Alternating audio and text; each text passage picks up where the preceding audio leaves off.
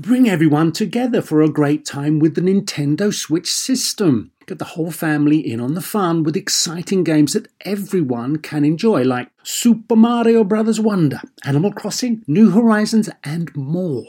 Nintendo Switch has 3 different play modes all in one system. Play in TV mode, tabletop mode, or handheld mode when you're on the go. Visit nintendo.com/US/Switch to learn more. Games rated E for everyone. Apple Card is the perfect cashback rewards credit card. You earn up to 3% daily cash on every purchase, every day. That's 3% on your favorite products at Apple, 2% on all other Apple Card with Apple Pay purchases, and 1% on anything you buy with your titanium Apple Card or virtual card number. Visit apple.co/card calculator to see how much you can earn. Apple Card issued by Goldman Sachs Bank USA, Salt Lake City branch. Subject to credit approval. Terms apply. Welcome to Star Talk, your place in the universe where science and pop culture collide. Star Talk begins right now.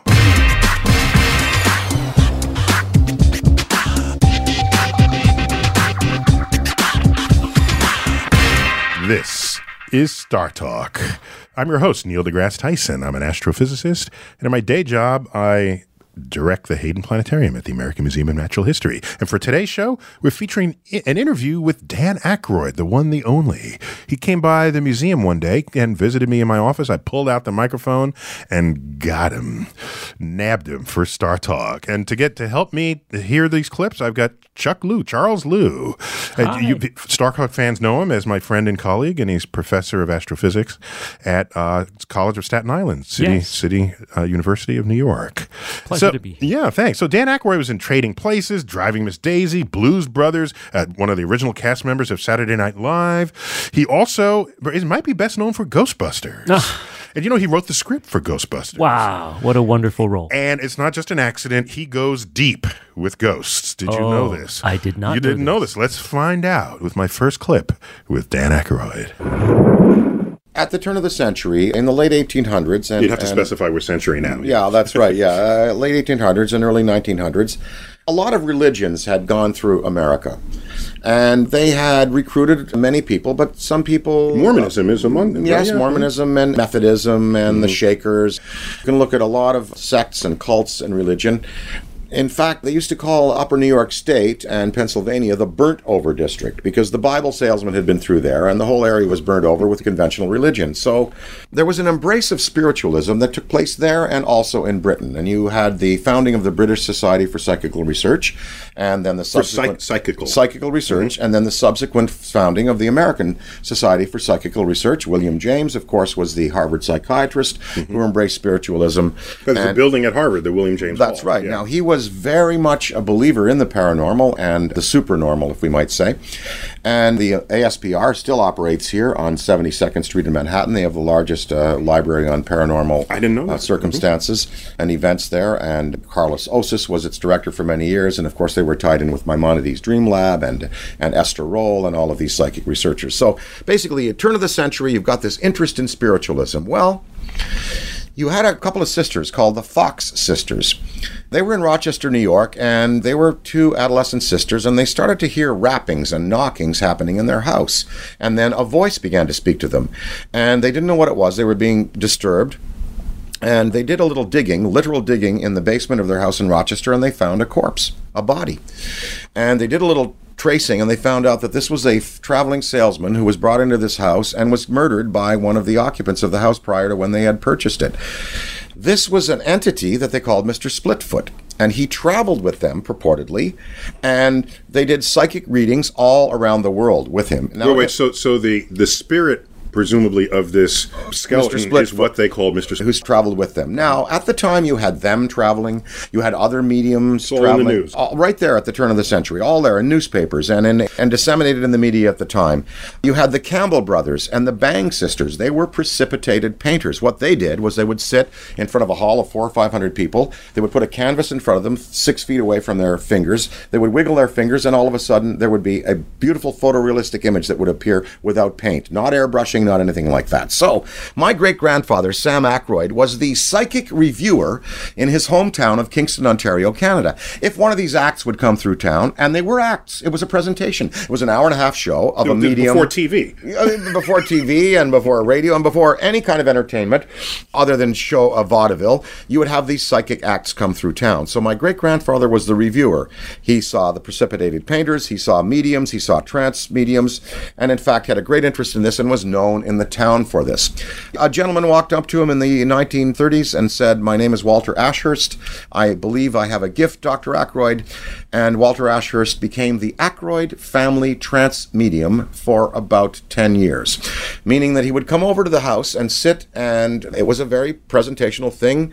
People would come in black cars, in black suits. They would come on Sunday. My great-grandfather Sam was the impresario. They would sit down at a seance table. They would form the home circle, hold hands, and Walter Ashurst would go into a trance and would channel spiritual entities. Now, you can believe this or not, at one point he got up on a chair and he was kneeling over and he was all crumpled over and he was talking in this strange Viennese dialect, they figured. And During the trance, and they didn't know what he was doing until one of the family began to research physicists who were from Austria and Dr. Steinmetz. You've heard of Steinmetz. Charles Proteus Steinmetz? Yeah. He's like an engineering physicist. That's right. Yeah. Well, he was a hunchback. Yes, I knew that. And he used to work on the back I have of a book chair. from him. In fact, it's probably on my shelf right behind us. He used to work kneeling on the back of a chair. Now, Walter Ashurst had a grade 12 education, was a locomotive mechanic, probably knew nothing of Steinmetz.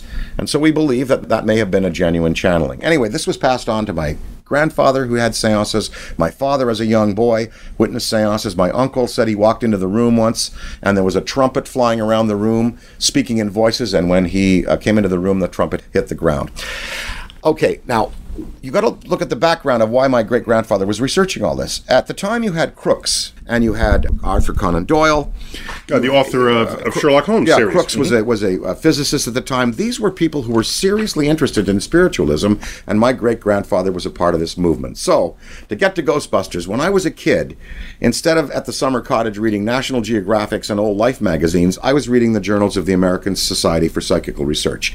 And I picked up a journal one day, and it talked about quantum physics and parapsychology, and I thought, wow, wouldn't it be great to use the science of parapsychological interest, real scientific inquiry, and marry it with the concept of the gold ghost comedies of the 30s, the Bowery Boys, Bob Hope, and that's where Ghostbusters came from my family's interest and just the entertainment industry always having an interest in ghosts. But Hereward Carrington, Oliver Crooks, Arthur Conan Doyle, William James, these were scientific inquirists at the time, but a serious interest in, what is the particulate matter that makes up a ghost? I mean, what was that stewardess seeing the ghost of Flight 401 when they had a crash of a Lockheed 1011 in a swamp in Florida?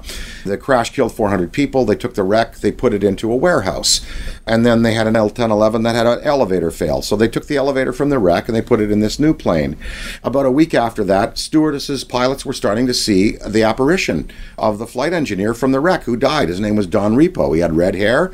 They saw the stripes. They saw the uniform. They saw him. Eastern Airlines had to put out a blanket directive. Don't talk about this. We don't want people to think there are ghosts flying on our airlines. I want to know physically, and I want scientists to begin to inquire, what is the particulate matter? What's going on molecularly? What's acting here? Is it oxygen, nitrogen? What's in the air that can produce an apparition where people can actually manifest in their vision the apparition of someone who's dead? That's where I think spiritualism should go, right into the scientific. And so we've got to entice serious scientific inquirists to look into this. And so far, no one's interested, except me.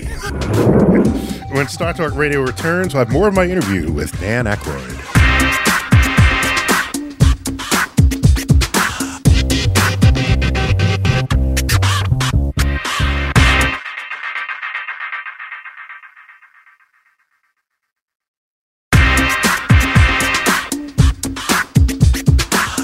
We're back, Star Talk Radio. I'm here with my friend and colleague, Charles Liu. Hey, Neil. Thanks for being on Star. Oh, it is my honor and my pleasure. You have only the slightest inkling how much I enjoy coming here. Well, thank you. And we're featuring my interview with Dan Aykroyd from a visit that he gave at my office. And we hit on all the stuff that interested him. Tremendous amount to chew on. And in this show, we're talking about his, he dabbled in the paranormal, and that's kind of intriguing. As an artist, I don't care where they get their inspiration from. I mean, as a scientist, scientist, I can say, don't do that. But if that prompted him to write Ghostbusters, Sure. which was a fun romp, who am I to stop whatever he wants to do at home? Now, remember, as he wrote Ghostbusters, he wrote himself in as the nerdy scientist, Dr. Raymond Stantz. Right, but also the paranormal elements of that movie were almost caricatures. Yes. They were comical. They were not, they are so serious, and here's the funny movie. The whole thing was a romp. That's right. So it's a fascinating take on it. And he has a whole family history in there. How could he not write a movie about ghosts? That's exactly what he explained. Right. We've got a whole clip here. Just have him talk more about ghosts. Sure. And find out. Because he wants science to investigate ghosts. He's not saying they're real no matter what you say. He's saying, look, science has tools and methods, so go for it. Yeah. Good for him for doing that. Yeah, and science ought to be able to investigate anything, right? So let's see what else he tells us about ghosts. Another movie that dealt with ghosts was Ghost. Yeah. Right? And that one... Survival of the consciousness after death. It certainly had comedic moments with Whoopi Goldberg getting, I think, a well-deserved Academy Award. But after that movie, the percentage of people who believed in ghosts went up. Because it was so compelling to people. Right. And one wouldn't necessarily expect that after Ghostbusters or the Stay Puft. No. That'd be a belief. Yes, that's right. But what that tells me is that in spite of your strong feelings about this, you're not on some crusade to get everyone to think this way, right? By no means. I think that's going to happen anyway. Anybody who has had a personal experience with the survival of consciousness after death, or have seen an apparition, or felt a cold spell in a room, or seen something at the get on their bed. I have a friend. He's a very well-known comedian. He dated a girl. Her father died. He went to the funeral.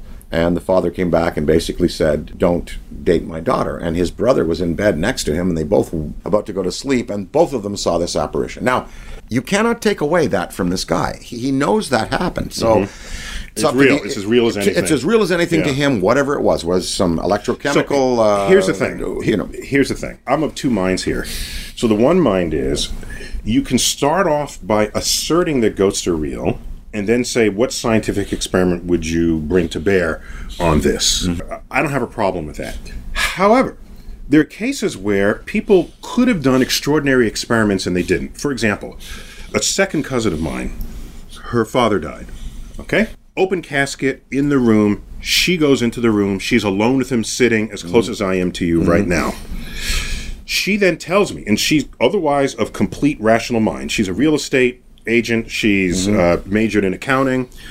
She tells me she had a conversation with him while he was in the casket. And I said, were the words coming out of nothing? No, he sat up and spoke to her. I'm now curious. I said, well, what did he say? What did you talk about? Well, I asked, how are you? Are you fine? And he said, don't worry, I'm fine. I'm in a better place. And that was kind of the extent of the conversation. And I grabbed her and I said, if you're talking to a dead person, ask some good questions like, where are you? Are you wearing clothes? Is it hot? Is it cold? Who else is there? What are the sights like? Are there clouds? Get some information.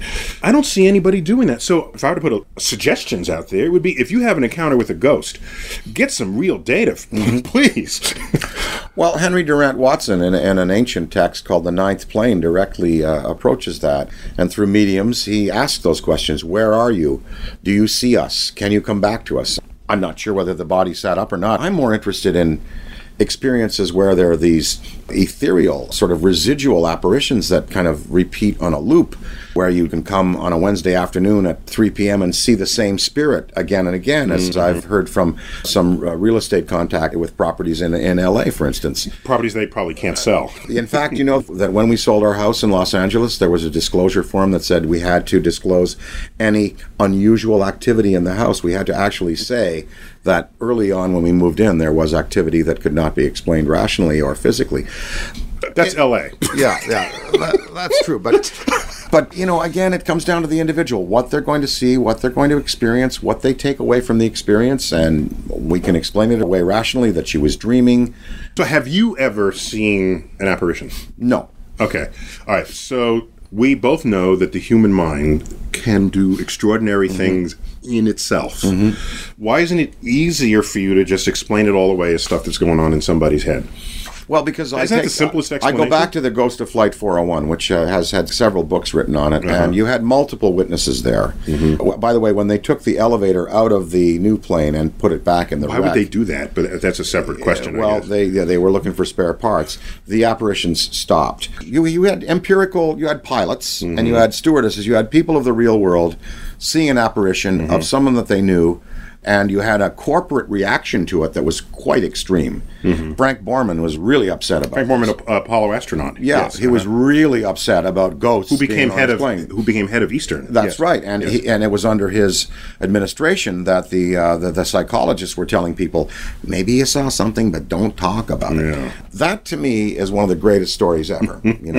Whether it's true or not, again, there were multiple witnesses, and I like it because it's associated with the world of aviation, which has an empirical base, because you got to know what you're doing when you're up there. Yeah, the plane has to fly. Yeah, the that's laws right. of physics matter. Yeah, that's right. Exactly. Yeah.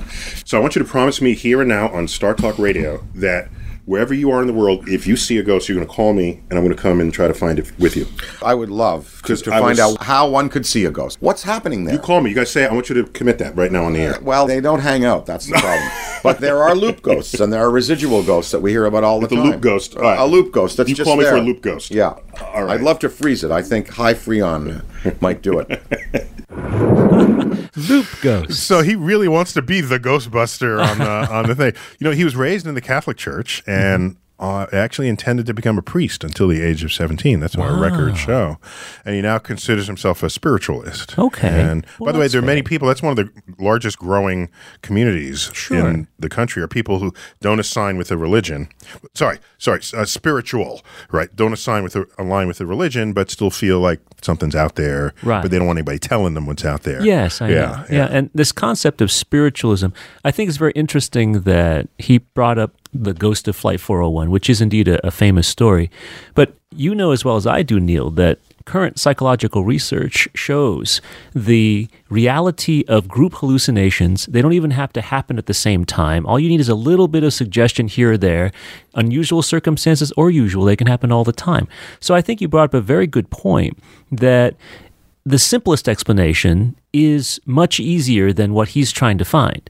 But he's going about it the right way. He admitted that he had never seen one himself, which is a great thing and very, very important for people to be honest about that. So more power to him for trying to find out some scientific aspect of this stuff. And I think we might be biased by courtroom dramas where the lawyer stands up and says, I need a witness. Yes. And then if you have two witnesses, that seals the case. Right. Whereas the psychologists know that groupthink can mess up two witnesses just as well as the brain can mess up one witness. That's right. It is very easy for all of a sudden people who supposedly don't have the same mind to see the same thing that's actually not there. It's actually very possible. Right. And it's a well-studied phenomenon is what you're saying. Yes. So it takes that person to have written Ghostbusters. It's one of the most popular comedies ever written. And I loved it. I thought it was great. well, so here I got to read a quote from it. Okay. Don't cross the streams. It would be bad. Try to imagine all life as you know it stopping instantaneously and every molecule in your body exploding at the speed of light. Yes, the speed of light. Well, as you know, Neil, That was a character played by Howard Ramis, Egon. of course. It was awesome. Egon Spengler, yeah. And as you know, there is a way where every molecule. Why did you can know reach his the name was speed of light. Egon? Who knows that? Ghostbusters was a very important part of my youth, trust me. But as you know, you can reach the speed of light with every molecule in your body if you land on the event horizon of a black hole. I didn't know that. Well, but why not just fall through the event horizon of a black hole? Gets complicated from that point. Oh, no, that's no answer. All right.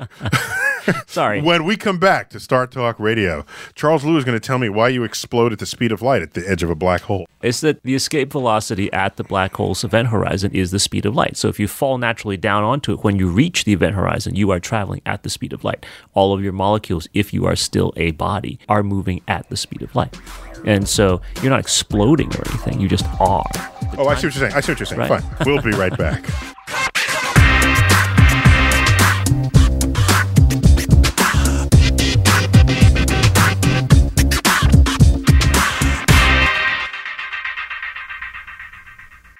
Sleep, grocery shopping, themselves, just a few things working moms seldom have time for. And during tax season, you can add taxes to their list. So for all you working moms, make the easy switch to H&R Block and have an expert make easy work of your taxes. H&R Block guarantees your taxes are 100% accurate and your max refund or your money back. Plus, with their no surprise guarantee, you'll always know the price of your tax prep before you begin. You can even have an H&R Block Tax Pro do your taxes in a Block office or online from the comfort of your own home. Can your current tax guy promise all that? When you're buried under life's to-dos, let the experts at H&R Block stay on top of your taxes with a return that's right on the money and your biggest refund possible. Because tax season after tax season, it's better with Block. Make an appointment at hrblock.com. All tax situations are different. Not everyone gets a refund. Limitations apply. Descriptions of benefits and details at hrblock.com/guarantees. You know what shouldn't feel like rocket science? Planning a vacation your whole crew will love. With Carnival Cruise Line, it's all up to you. You can kick back or dive right into the fun. Paddleboard in the crystal clear waters of one of Carnival's exclusive destinations, Half Moon Cay in the Bahamas. Take an ATV ride through the jungle or just relax on white sandy Caribbean beaches. The fun continues on ship, from a ride on the Bolt roller coaster to a moment of pure bliss at the Cloud9 Spa. Kick off the evening with a craft cocktail at any of Carnival's dazzling bars and lounges, and take your pick of restaurants from surf and turf to family-style Italian. Then settle in for an evening of live entertainment. Whatever your vibe is, you'll come home with plenty of stories to tell. So pack those bags, be sure to leave room for a few unforgettable memories, because no one does fun like Carnival. Book your dream vacation at carnival.com. Ships registry, the Bahamas and Panama.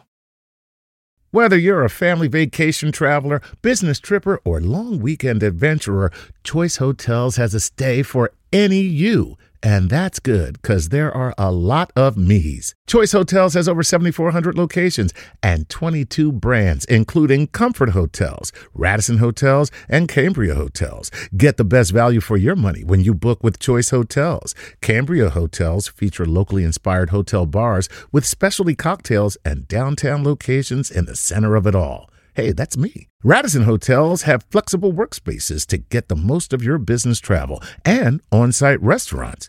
That's me too. And at Comfort Hotels, you'll enjoy free hot breakfast with fresh waffles, great pools for the entire family, and spacious rooms. Hey, that's me too.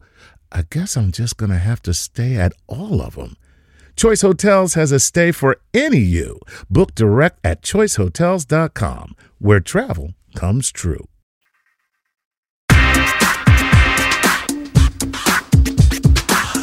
Star Talk Radio, we're back. Neil deGrasse Tyson. I tweet at Neil Tyson, and Star Talk, the staff here, tweets at Star Talk Radio. And Charles Liu, you tweet? Yes, at Chuck Liu. Nice. And we're talking, we've got clips from my interview with Dan Aykroyd, who visited me at the Hayden Planetarium. Very cool. Excellent. And he's a science buff, he's a blues buff, he's a ghost buff. He's a soul man. And he's a soul man, and he can't help but be a ghost buff because his whole family lineage is about ghosts. That was really interesting. Yeah, earlier we heard that. And it's not only that. Oh, there's some trivia about during the filming of Ghostbusters. Uh-huh. You know, Isaac Asimov, who was a friend of the museum at the time, and we have a whole lecture series in his honor called the Isaac Asimov Panel Debate. And my youngest son is named Isaac. In honor of Isaac Asimov? Yeah. Not Isaac Newton? No, not Newton. Okay. Are you kidding me? Isaac Asimov, I think one of his claims to fame was, I was told this, and it was completely believable, it was incredible and believable at the same time, that even though those are technically opposite words, that he wrote so many books that he had enough books to have at least one in every category of the Dewey Decimal System. Wow. Remarkable. Yeah, just quite the polymath. Well, anyhow, he lived on the block, near the block where they filmed the final scenes of Ghostbusters. Oh, wow. And he kept complaining that they interrupted his pathway back home. Oh. So that was, we disrupted Well, how did Dan man. feel about that? Well, there's probably a book that was not written because of these delays. Well, let's find out what Dan, he's a deep thinker about everything, and he likes being on the fringe because I think that excites him. Mm-hmm. Let's see what he talks about aliens. Remember, they had some movies on this topic. Let's see where he takes us.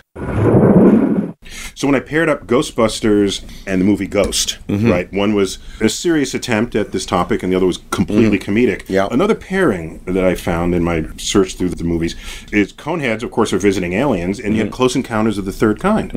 And that was portrayed as a real governmental reaction to aliens. Well, Jacques Vallée and Alan Hynek were both... physicists. He was an astrophysicist, J. Alan Hynek. He was, and he was hired by the Air Force. Why was he hired by the Air Force? He was hired by the Air Force because there was a lot of stuff going on in the skies that people could not explain, and a lot of stuff that the Air Force was very, very interested in from a defensive point of view on this planet. You know, the alternative view of that is that it was better to tell everyone they were flying saucers so that they wouldn't get involved in our spying on Russian technologies during the Cold War. Right. Well, perhaps that may have been part of the agenda. Ultimately, I think Hynek concluded that 80% of the sightings or so were explainable, and then 20% were really a little mysterious. Unknowns, a little mysterious. So you might be the spiritual medium counterpart to J. Allen Hynek, because he died having never seen an unexplained UFO, something he could not explain. Yet he was intensely interested in investigating it. Yeah. I don't expect that I'll see a ghost in my time, but I know people who've sat down with me and told me stories that I believe are true, and they go beyond just galvanic or electrochemical thing that's happening in the brain. They really have seen something that cannot be explained in the physical, rational world. Well, that means you have really good confidence in the eyewitness testimony of your friends. I do. I do, because of who that they makes are. you an awesome friend. I got friends, they tell me stuff, I say, go get a good night's sleep and come back tomorrow. Well, anecdotal evidence, of course, is not really evidence, but it does have some weight if you can accept the conviction of witnesses and see for a moment what they saw and empathize with them. You come out of it certainly not concluding that they saw something for sure, but you'd come out of it also not concluding that they didn't. The jury's still out. Of course, the jury's still out until we have a mass apparition of some kind. I mean, I'm still waiting for them to drag an alien out of the spacecraft and bring it into Times Square. You may not have to wait long. So, Charles, you've never seen an alien, I guess, or a ghost, have you? I mean, no, I have not. Well, have you seen something that you thought someone else might have interpreted as a ghost? Oh, sure. Every once in a while, something sneaks around the corner of your consciousness, or it's in the dark, and you suddenly see maybe something going by your eye, and you're wondering, whoa, what was that? Now, I, of course, being a skeptic and a scientist, know that there are probably 10,000 much more easily justifiable explanations for what I just experienced than a ghost. So I do not ascribe it as ghostiness. So you don't rule it out entirely. You just put it really low down on the list. That's the nature of science, right? What I like doing, people talk about windows opening or doors closing, and anytime I'm in a house and I see that, by the way, that happens much less in an apartment. You just don't get this. It just doesn't. The apartment doesn't have as many sides open to drafts, right? It just doesn't really work that way. True. As it would in a house. We have an attic, a basement, and windows on every side, and doors, and a shutter door, and shutters that bangs once in a while. Yeah. Everything and squeaky. Everything squeaks. So apartment people just have less experience with house ghosts, I think. But in any event, when I'm in a house and I see a shutter move, I just look at sort of the air pressure that's going on. Oh, there was a gust of wind out this side, and the moving air is lower pressure than static air, so that'll open the shutter. And if you know a little air pressure, you might be able to get through this. I'm totally with you on that one, Neil. Okay. When we come back, more of my interview with Dan Aykroyd on Star Talk Radio.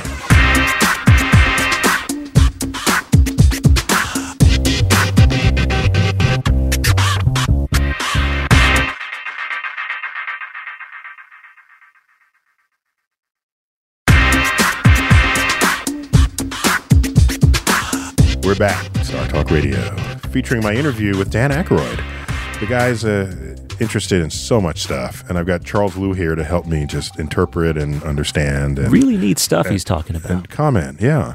And I like Charles because he's like a man about everything. And if I'm incomplete, he completes me.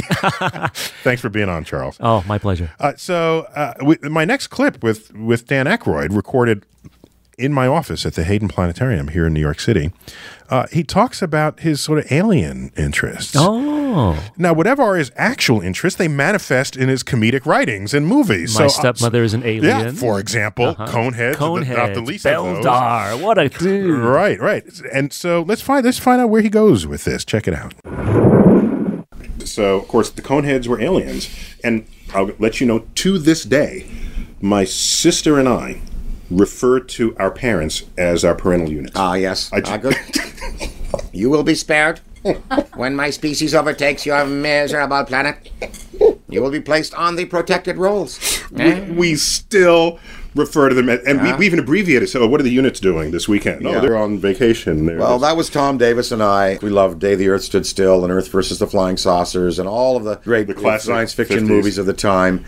So we took that and developed that into the Coneheads. And why they had tall heads, I don't know. We just wanted to fill that 3 or 4 inches on the little TV screen that wasn't filled with heads. And it made for good ring toss. Yes. Yeah. So you were my stepmother's an alien. Is that related, or you just won the acting job for that? That was just, Richard Benjamin and Kim Basinger. That was a package that was put together in Hollywood. It was a nice little movie. They didn't sell it correctly. Of course, anytime there's a flop in an actor's career, he always says they didn't sell it correctly. But I really... We say that in the book world, too. We say that. The publisher didn't market it. Otherwise, of course, would have been That's right. It was a masterpiece. But that was really about the search for extraterrestrial life that's going on. It was about searching the skies for radio signals from other planets. And now SETI is an ongoing program. I guess it's kind of mothballed now, but I suppose it's the scientific community's most legitimate recognition of alien life out there. And if that's the way we get to an acceptance of it, that's fine with me. Yeah, and the premise was awesome that, the experiments got removed the gravity on their planet, and then they come here to find out what's going on. Right. With the things we've been doing on this planet in the last several hundred years, they'd be interested to what we're doing to the planet, the atmosphere, and the neighborhood. The whole thing. Well, actually, they'll say these people are not intelligent. They're stupid. Let's pass them by. We can't be that interesting to anyone who has the power to fly through space to reach us. That's my outlook on it. Well, on the other hand, is not this planet one of the most beautiful orbs in the multisphere, in the multiverse? Well, I think it's beautiful because it kind of has to be beautiful because we evolved in this environment. It has to be beautiful. If it wasn't, we would hate it, right? Or we would have devolved down to where we would just, Right. But I think this planet would be of great interest to an alien species just because, they don't have the Rockies. They don't have New York City. They don't have the great trenches of the oceans. They don't have John Lennon. They don't have Keith Richards in Satisfaction.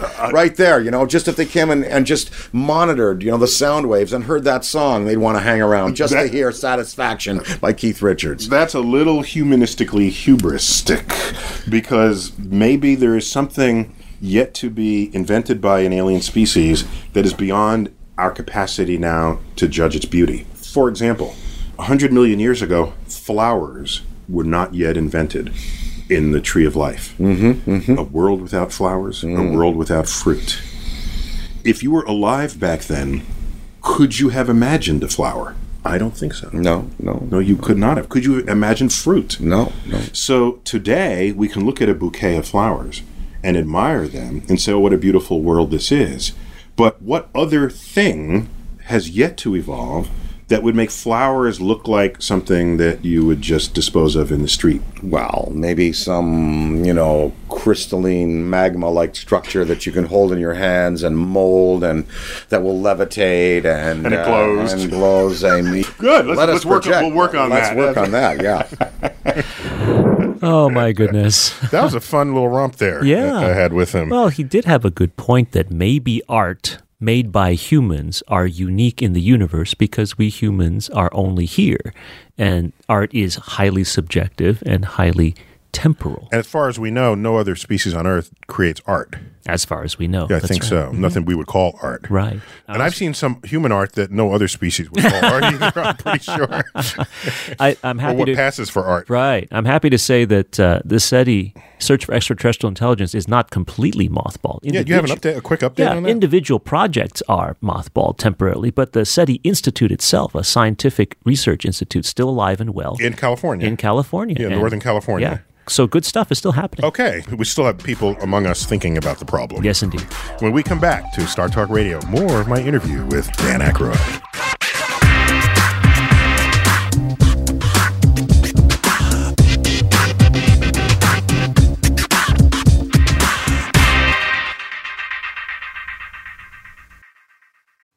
This episode is brought to you by Progressive, where drivers who save by switching save nearly $750 on average. Plus, auto customers qualify for an average of 7 discounts. Quote now at progressive.com to see if you could save.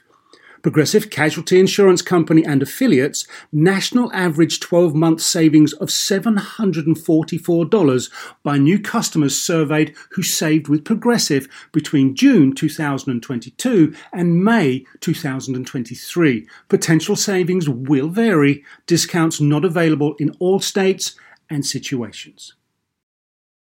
Planning an international trip and want to learn the language of your destination? Then check out the language learning program Rosetta Stone on desktop or as an app. Rosetta Stone is designed to immerse you in the language you're learning. Plus, the True Accent feature even gives you feedback on your pronunciation. Don't put off learning that language. There's no better time than right now to get started. For a very limited time, listeners can get Rosetta Stone's lifetime membership for 50% off. That's 50% off unlimited access to 25 language courses for the rest of your life. Redeem your 50% off at rosettastone.com today.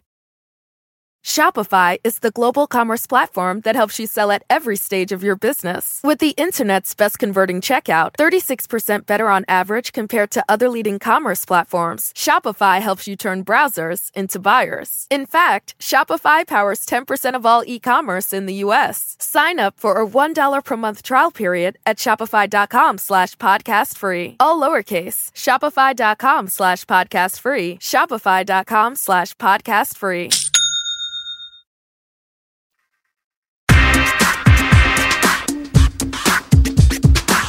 We're back, Star Talk Radio.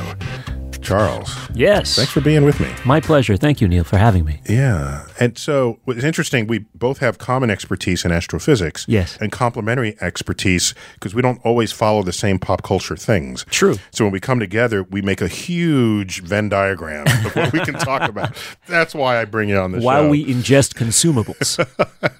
So in this, we've been featuring my interview with Dan Aykroyd. Yes. And I love me some Blues Brothers movie. And I got him to talk about a particular part of the Blues Brothers movie that you wouldn't otherwise know about if you just saw the cinematic release. Let's find out what that is. Now, in the Blues Brothers, why was it that I believed the car could do all of that? I mean, it's at risk of saying this movie is over the top, I can't go there. But somehow... Yeah. You had me. Because what was about that car? Well, it had divine power. Once we undertook the mission from God, we had the power of the Godhead behind us. We had divine power behind us. We had the power of belief. We had the power of a universal sense of the world and a shared purpose and good doing. Yes, that's right. So I think the car took on, divine attributes. Mm-hmm. It became a holy relic at that point. Now, I saw in the DVD extras, there's a scene where you park the car at a power plant. Yeah. What is going on there? Well, I felt that in order to imbue the car with these special powers, that we needed some kind of a scientific or physical basis for it. So they weren't all spiritual powers, right? In my mind. In the end, they were spiritual. But yes, that was a scene where we parked near the generator for the electric train in Chicago, and that was supposed to give the car an extra power. And because they show the lights sort of going. Yeah. So this car had a special quality. But also, of course, Elwood is a great mechanic, and I don't know if you've ever seen some Helldriver shows, but the things that they put those cars through really in the physical world are quite fantastic. They make them do flips, they make them do turns and full corkscrews and all that. Just a little extra. If you beef up the suspension, a little extra in the power, and of course that motor was punched out. Elwood's a great mechanic. You can see where it might have been able to do some of those things. Cop shock, cop engine, cop everything. Cop. Yeah. I love me some Blues Brothers. Wow. So an interesting, Charles, over the break, you were talking about the distinction between something that is for all the world magic to you, and something to a higher civilization is just some bit of technology they've got going for it. That's right. Arthur C. Clarke had one of his laws. Yeah. What was it called? Any sufficiently advanced technology is indistinguishable from magic. That's right. If you think about the olden days, even in Benjamin Franklin's time, lightning was still considered divine intervention. And it wasn't until he did those experiments with kites and other kinds of bell jars and things like that we realized that it was just a very common manifestation of static electricity. What's interesting is that Ben Franklin, as you know, he invented the lightning rod. That's right. And then offered it to anybody who, especially, what are the biggest structures in every town? Mm-hmm. What are they? The steeples. The church steeples, right? And so now churches were not being destroyed by lightning that might have otherwise been. That's right. And he was accused of blasphemy by interfering with the will of God. I was not aware of that. Yes. And what's odd is that some parishioners of whatever was the denomination would turn to Ben and say, "You are preventing our God from doing what he was."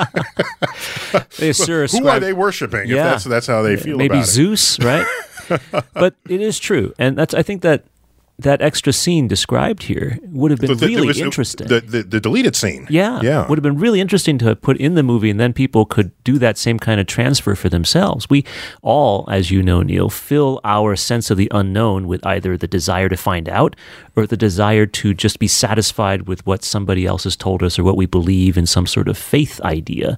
And I guess under these circumstances, when you bridge the two, you create some really interesting results. And actually, you make a point. If you bridge them, it makes for good storytelling. Right. Actually, Stephen King has rich storytelling where he blends real live phenomena with spiritual forces. That's right. I mean, look at what happened in Carrie. No one went to Carrie and said, "Oh, that would have never happened." It's like, yeah, this is happening. Well, yes. And it is as real as all get out. And as far as real and fake are concerned, right now there's a viral video company that's actually using science fiction movie technology to create scenes like telekinetic work that Carrie is doing, and like blasting people against walls and throwing books off shelves and freaking out the audiences. What do you mean they're really doing that? What are you saying? Oh, we ran out of time. No. What do you mean? We're doing it for movies? Yes. Okay. In order to I thought you said promote do it in real life. In order to promote the next iteration of Carrie, this viral, right, because the movie's coming out again. That's right. Yes. The viral video company is creating in coffee shops fake movie magic versions of Carrie, like where a lady suddenly develops telekinetic powers and starts blowing people away. And the people who aren't in on the joke are just freaked out in the audience inside these coffee shops. So this is still true. Oh, so he's creating real life things that to an uninitiated person look like actual magic is happening, spiritual magic. Right. And so how do we distinguish that between magic? You can't if you don't know. That's right. That's Arthur C. Clarke's point exactly. You got it. I think we're out of time. Oh, Charles. Already? You've been listening to Star Talk Radio, featuring my interview with Dan Aykroyd and with Charles Liu helping me out here, my friend and colleague. This is Star Talk Radio. Well, you can find us on the web, startalkradio.net. And we tweet Star Talk Radio. Of course, it would be that. Mm-hmm. And where else are we? Find us we have a new YouTube channel. Oh. You can get clips of our Q&As. And so we're all over the place. Don't miss us. Around. As always, I'm Neil deGrasse Tyson signing off, bidding you to keep looking up.